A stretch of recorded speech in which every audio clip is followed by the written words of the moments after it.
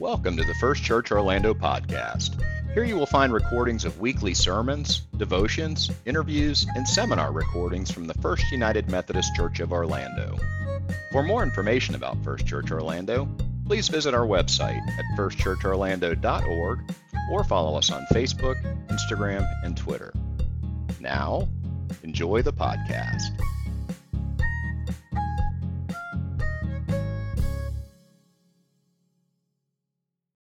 Welcome to today's podcast. My name is Eric Lindborg, and I'm an active church member, and I also serve on the First Church Orlando Media and Communications Committee. Recently, Cameron Garrett joined the First Church Orlando ministry staff as the Director of New Ministries and the Interim Director of Youth Ministry. Today, I'm joined by Cameron, and I'm excited to have the opportunity to spend some time today getting to know him and learning more about the plans he has for First Church ministry and youth. Cameron, welcome to the podcast. Hey, thanks, Eric. It's good to be here, man. I'm grateful to be at First Church. We are grateful and blessed to have you. So first, on behalf of the church, thank you so much for taking the time to talk to me so we can share your story with others. We really appreciate that. Oh, absolutely. I love this. This is one of my favorite things about ministry. One of the draws to ministry is the opportunity to get to know people on a deeper relational level. So yeah, I'm excited. Thanks for inviting me. You bet. Can't wait to connect further with you. So on that note, well, tell us a little bit more about you, maybe where you're from, your personal life, and what motivates you in life. Yeah. So I am originally from Baltimore, Maryland. That's where the majority of my extended family still lives, sort of in the Northeast, Maryland and Delaware and Pennsylvania. And sort of part of my myth, my self-narrative is my grandma is Irish Catholic. And she sort of had designs on my dad being the priest. So my dad has 5 other siblings. Yeah. And as evidenced by my existence, my dad did not become a priest in the Catholic Church. But I think that there was sort of a strange seed that may have been planted in my grandma's preparation for my dad to be a priest. And it's, the irony is that now she has a grandson who's pursuing ordination in a Protestant denomination. And sort of how that came to be is my family moved to Florida in 2004. I was in the 5th grade, and we started going to Wellspring United Methodist Church in Tampa, Florida. And my mom actually got a job at the church. And because mom worked at the church and dad worked full time after school, rather than going to an after school care program, I would often go hang out at the church. So I quickly became one of the staple youth group kids that was just at the church more often than not. And I loved it. I felt like this church and that community was one of the first places where I really felt like I was allowed to be, and not only allowed, but encouraged to be fully and entirely myself. And that was significant to me because I've always been a little bit chatty and I've always loved to entertain. And sometimes that got me in trouble at school. But at church, I was sort of celebrated for those things. Oh, that's awesome. That is so great. Yeah. Isn't that cool? I know, I think that it is pretty significant that my upbringing in church was really, really, really positive. I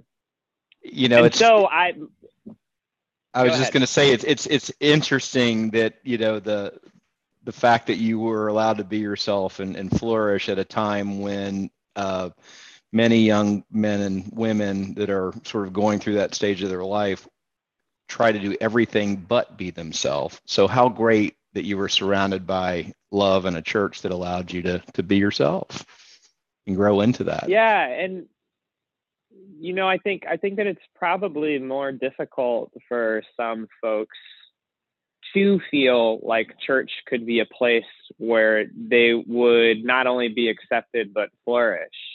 I know that there's this sort of movement at First Church to affirm the LGBTQ community, and as a white straight man, there wasn't like my identity wasn't controversial. So although I was a chatty kid and an outgoing kid, and sometimes I got in trouble because I was too eager to entertain and less willing to sit in my seat, it wasn't like I represented anything that was counter to the culture of the church that I existed in, you know? Right. I think so. You do have to take that with a grain of salt. Yeah, but even for someone like yourself or myself, like you said, white male, fairly ordinary. Again, it's very easy to sort of have confines put on you and who you are and your personality, at a time when you're richly developing. So again, I think it's just awesome that your church allowed you to be that way. Yeah, I agree. I went to. Sorry, I feel like I keep cutting you off, but I'm excited to tell the story. You're here to talk. I'm here to listen. So you keep rolling, Cameron. Yeah. So when I went to Candler School of Theology, that's where I went to seminary, and we studied this guy named James Fowler. And James Fowler was a theologian and a psychologist who produced this pretty significant work on faith development, which was essentially like, it was an idea that extended out of the field of psychology and studies of human development. And he says that people proceed along the lines of faith development. And I found in his description of adolescent faith development my own story. So when I was in middle school and I first started going to youth group and I started going to mission trips, the first of which was to Orlando, interestingly enough. I had what James Fowler would call an adolescent conversion experience, which is not uncommon. I think a lot of folks can identify with my story, and that I felt like I had a religious experience at a young age, where I felt like I heard God and I felt God's presence and I felt God's call on my life. And so the very first time that I sort of felt this tug to ministry, I was 12, 13 years old on a mission trip for the first time. And that sort of experience is really one of the catalysts that propelled me to be at First Church now in the year 2021. That's, it's many of us had, what I would agree, an adolescent conversion experience, but I wasn't called to ministry, and you were, but you said it was sort of one of the first tugs that sort of pulled you in that direction. What were some of the other things along the way that sort of build your confidence around, hey, this is really what I do want to do. I want to serve God in ministry. What were some of the other things that pushed you that way? Yeah, so there's a theologian that I really love and was introduced to in seminary. His name's Howard Thurman, and he has this quote. I couldn't tell you where from. My Thurman professor would be disappointed that I couldn't identify exactly where the quote is from, but he said something along the lines of, he felt like God had put a coal in his heart at birth and he was God's man from the beginning. And that imagery and the feeling that I get when I hear that quote makes a lot of sense to me, because I've sort of, it wasn't always a comfortable feeling to feel called to ministry. Sometimes I felt like I was haunted by it. And I was haunted by questions that I didn't know that I was articulating questions about the problem of evil yet, but I remember asking those questions when I was 8 years old, and those questions about God and God talk and going to church, all of those things took up a lot of my mental energy. And so, like Thurman, I feel like God put a coal in my heart and I've been God's man ever since I was young, to the degree that when I was in high school, my parents stopped going to church. And that's a story that I'll let them tell.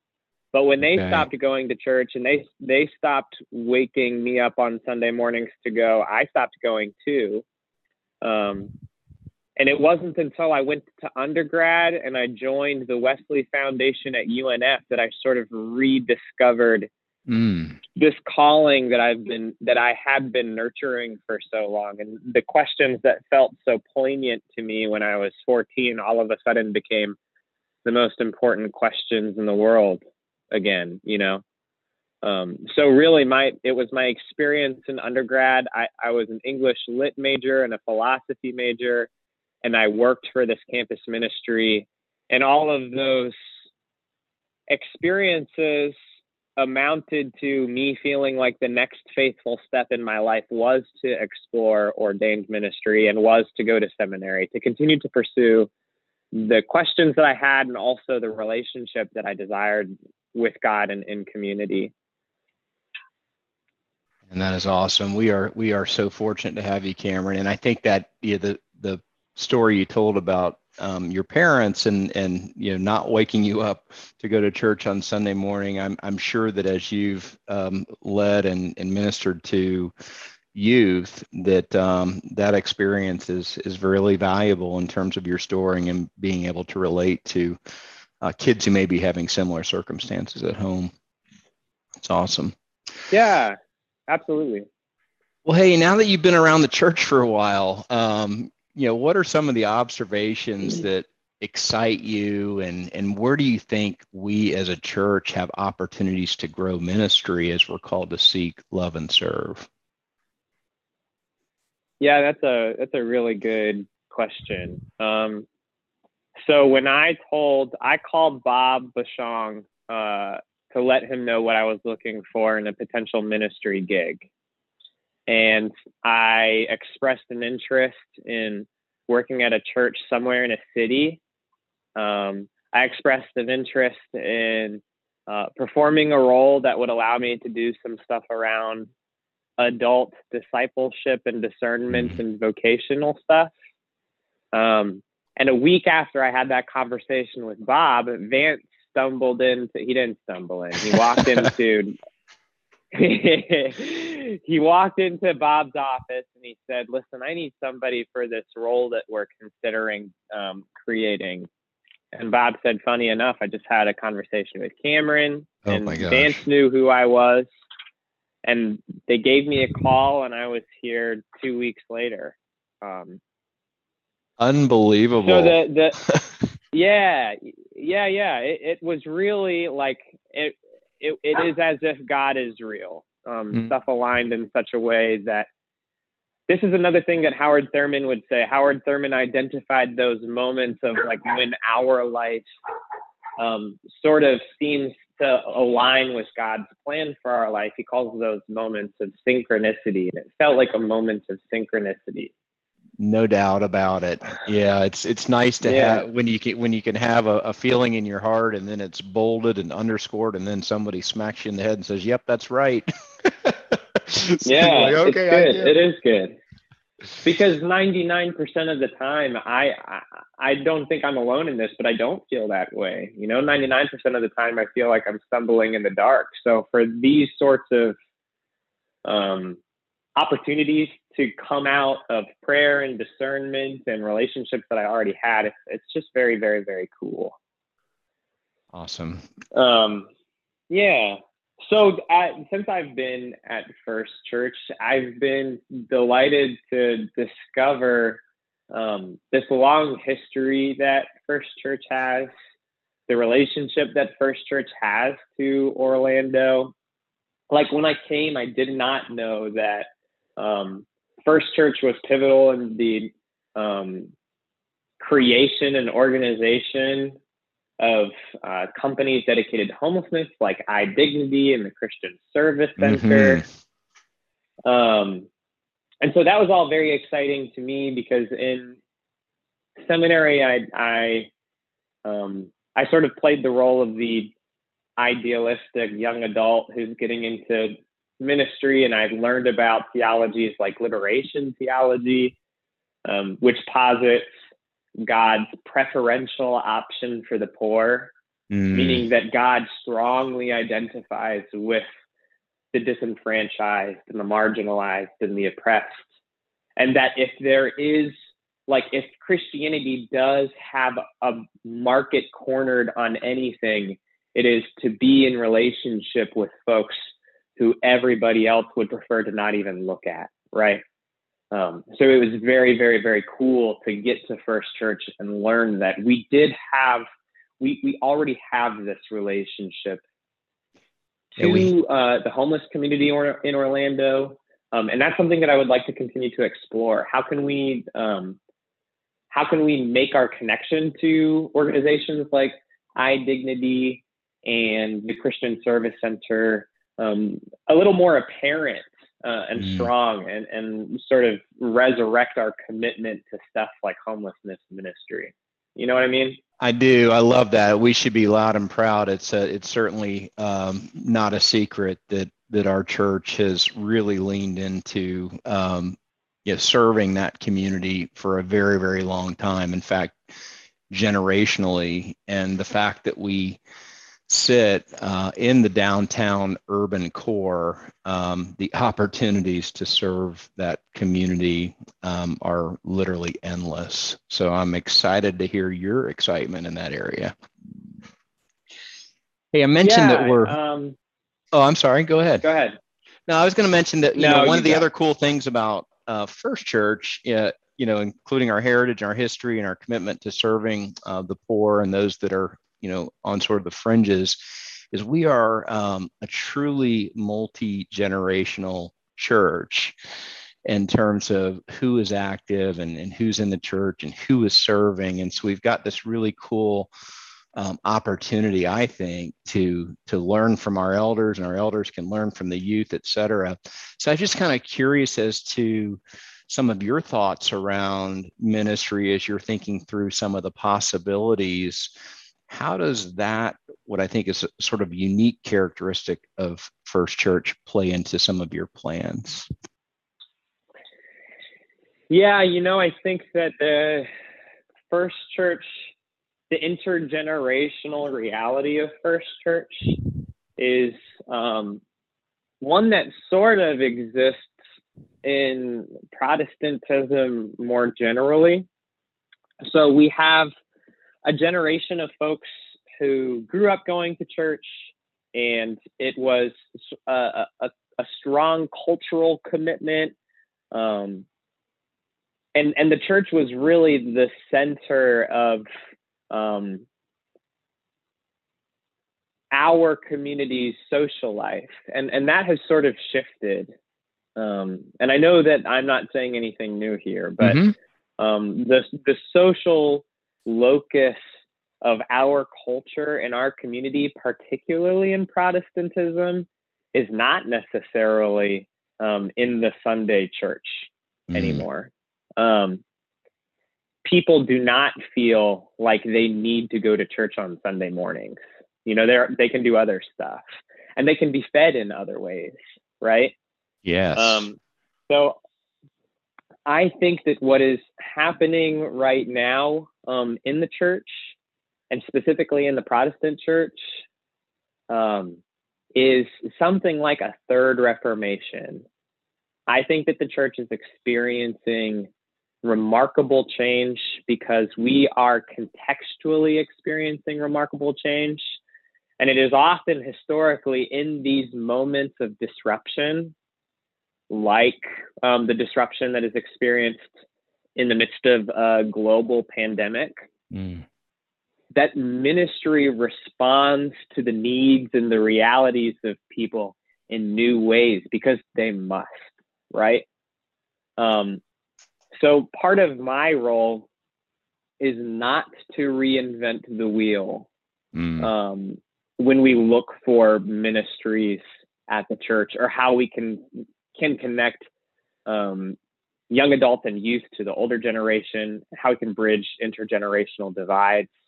My work is to see like what sort of material do we already have at the church that we can play with, so that youth can learn from older folks and older folks can learn from youth. I know that sounds very general, but I think that when I think about exciting new developments in ministry, I don't actually think about new stuff. I think about old stuff. I think about a burgeoning emphasis on the Trinity and how that reflects a reality of God that is not necessarily static, but is rather dynamic, always moving, always in relationship, always becoming in relationship to the community, and always responding to the community. And practices like Lectio Divina, where we slowly read scripture, or practices like contemplative prayer, where rather than speaking to God, we attempt to listen to the still small voice of God inside of us.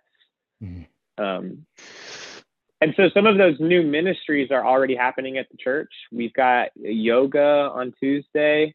We have quiet prayer time on Wednesday, and music and meditation on Thursdays, all of those happening at noon. And they're sort of leaning into this idea that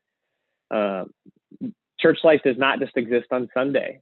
Church life exists every day of the week, right? Like our faith is a lived daily experience. I hope that makes sense. It totally does. And I love it because as I myself have sort of gone through the last year and a half, everything has changed for all of us. And while I personally enjoy coming to church and worshiping on Sunday mornings, I also am fed spiritually in lots of different ways, whether it's spending time with God outside, whether it's, to your point, quietly listening. So I think that it's really cool that you've sort of established that as, hey, that's okay. In fact, this is God moving right now amongst us, stirring some of these thoughts.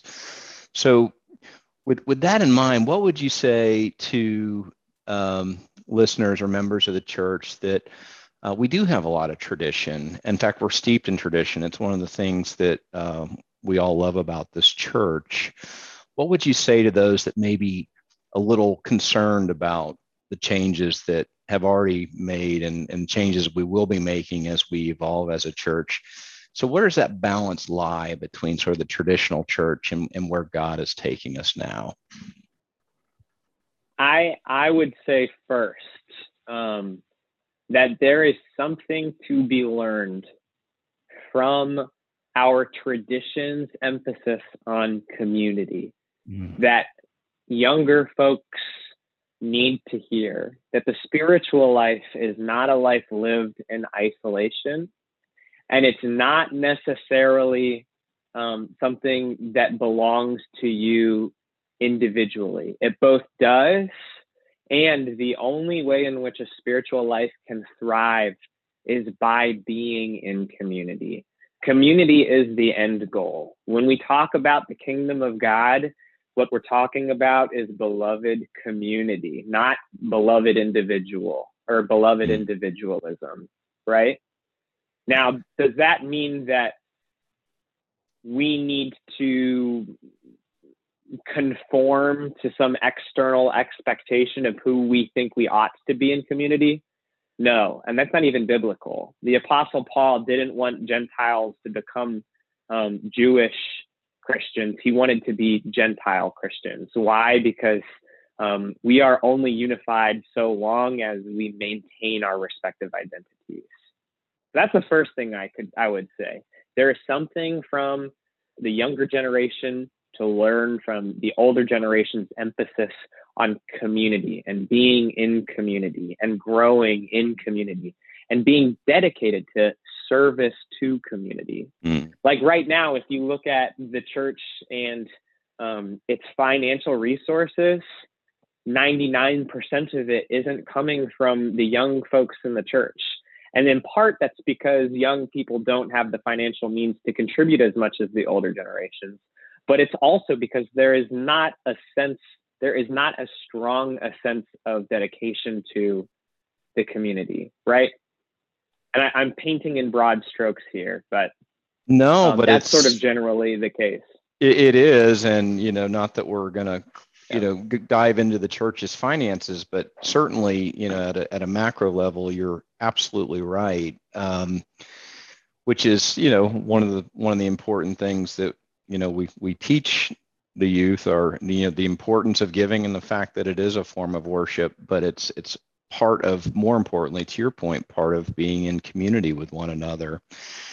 One of the great challenges through the pandemic has been the inability to gather in person on a regular basis and Right. enjoy that community. And I'm so encouraged to see the yoga and midweek meditation and a lot of other activities that are coming back. But the reality is, even without the pandemic, a large portion of our church membership can't come out. They're not able to. Right. And so how can we be in community with those folks, and how can we help them experience the joy of Christ? That's such a good question. I think that if we've learned nothing from the pandemic, then we have learned that we need each other. And it's not just a conceptual need, but that we are deeply and concretely dependent upon one another. And I don't just mean like I depend upon the migrant farmer who farms the food that I buy at the supermarket, although I certainly do. I also mean that our spiritual lives and our mental health is dependent upon our community, being in relationship with people, being able to talk to people, not only being able to talk to people, but being able to be in person, in the flesh, be embodied human people with other embodied human people. So how can we do that for the vulnerable amongst us who we can't put in peril by being with them in person? We can do things like write letters. We can do things like show up somehow with meals. We can call. I know calling seems so insignificant, but I know that when I call my grandma, sometimes it makes her day, right? Just by calling my grandma.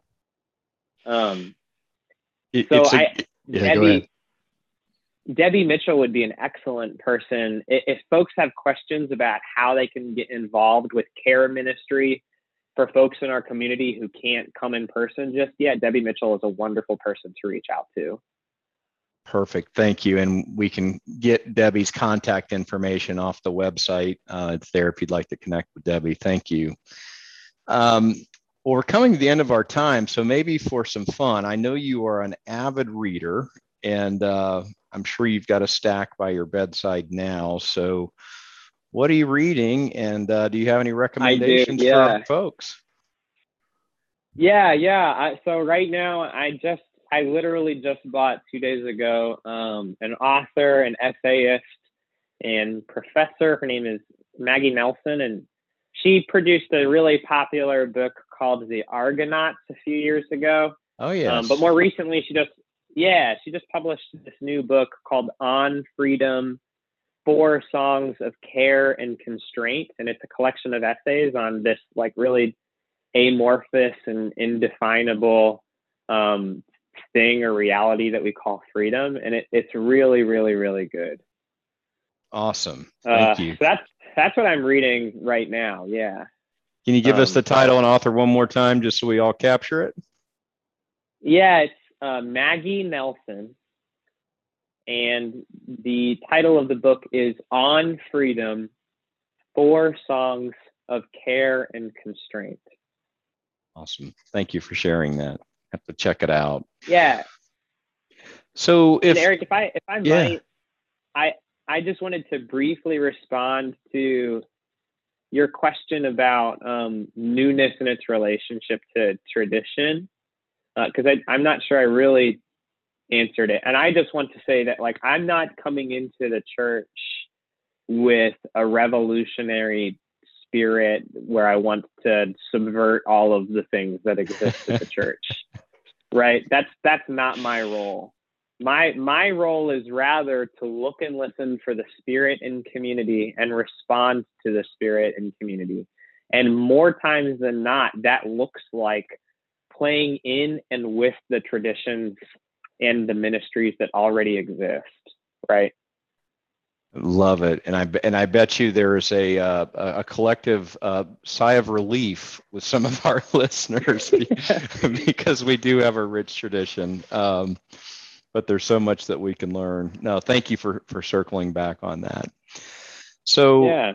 Cameron, this has been awesome, and we could do this for a long time, but we're limited in time. But if our members or listeners have ministry ideas or have questions for you or want to follow up on something that you mentioned today on the podcast, what's a good way for them to get in touch with you? Yeah, I would say shoot me an email. So my email is, it should be on the church website. I think that there was some complication with that a week ago, but I think it's up correctly now. My email is my name, Cameron G, CAMERONG at firstchurchorlando.org. And I've already had coffee with you, Eric, and I expressed to you, and I think I expressed at the beginning of the podcast that that's one of my favorite things to do. So if anybody wants to get to know me a little bit better and wants to play with ideas that we might have for ministry, please reach out to me. I love doing that. That's my favorite thing to do in ministry. Fantastic. You can count on coffee with me again if you're up for it. I enjoyed our time together. Oh, I would love that. Yeah. Awesome. Well, Cameron, thank you so much for spending time with us today. And on behalf of First Church Orlando, we want to thank you for your time and your service and your dedication and the investment that you're making in our wonderful church. We're just so fortunate to have you. And I'm fortunate to be here. Thanks, Eric. You're very welcome. Thank you so much.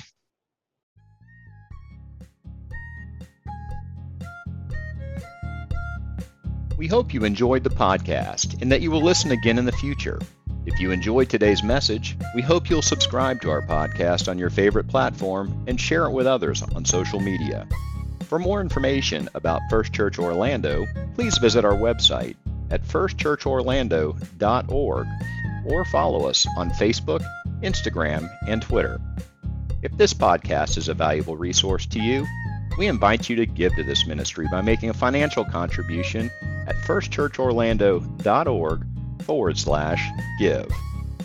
Now, may the Lord bless you and keep you. May the Lord make his face to shine upon you and be gracious unto you. May the Lord lift up his countenance upon you and give you peace.